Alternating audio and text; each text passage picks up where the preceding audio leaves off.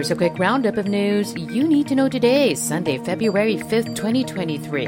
A progressive lawmaker is seeking a review of the Enhanced Defense Cooperation Agreement between the Philippines and the U.S. Representative Franz Castro says they plan to file a House resolution to evaluate the benefits of the defense deal. Castro is among the lawmakers who criticized the EDCA expansion following the visit to the Philippines of the U.S. Defense Secretary. She says greater American access to Manila's military bases could drag the Philippines into future conflicts, specifically with China. The Armed Forces of the Philippines clarifies the expansion of the EDCA. AFP spokesperson Colonel Medel Aguilar said the existing 5 agreed locations under EDCA and the 4 new sites are facilities that will be jointly operated by the U.S. and the Philippines. This will allow the faster implementation of programs that will enhance security cooperation and disaster response.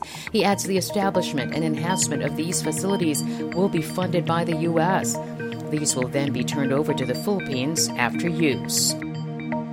Tighter security measures are imposed at the immigration detention facility in Camp Bagong Diwa, where several Japanese fugitives are locked up. The move follows a recent inspection which led to the seizure of cell phones and other electronic devices allegedly used by one of the Japanese nationals in orchestrating a string of robberies in Japan. Immigration Commissioner Norman Tansinko says the Japanese fugitives have been separated from other foreign nationals in the facility. Tansinko assured the public a similar incident will not happen again. Motorists can heave a sigh of relief in the coming week. Oil prices are expected to go down after 3 straight weeks of increases. Estimates show a liter of diesel may be cheaper by up to 3 pesos, while gasoline will see a 2 peso cut. And that's your latest news alert.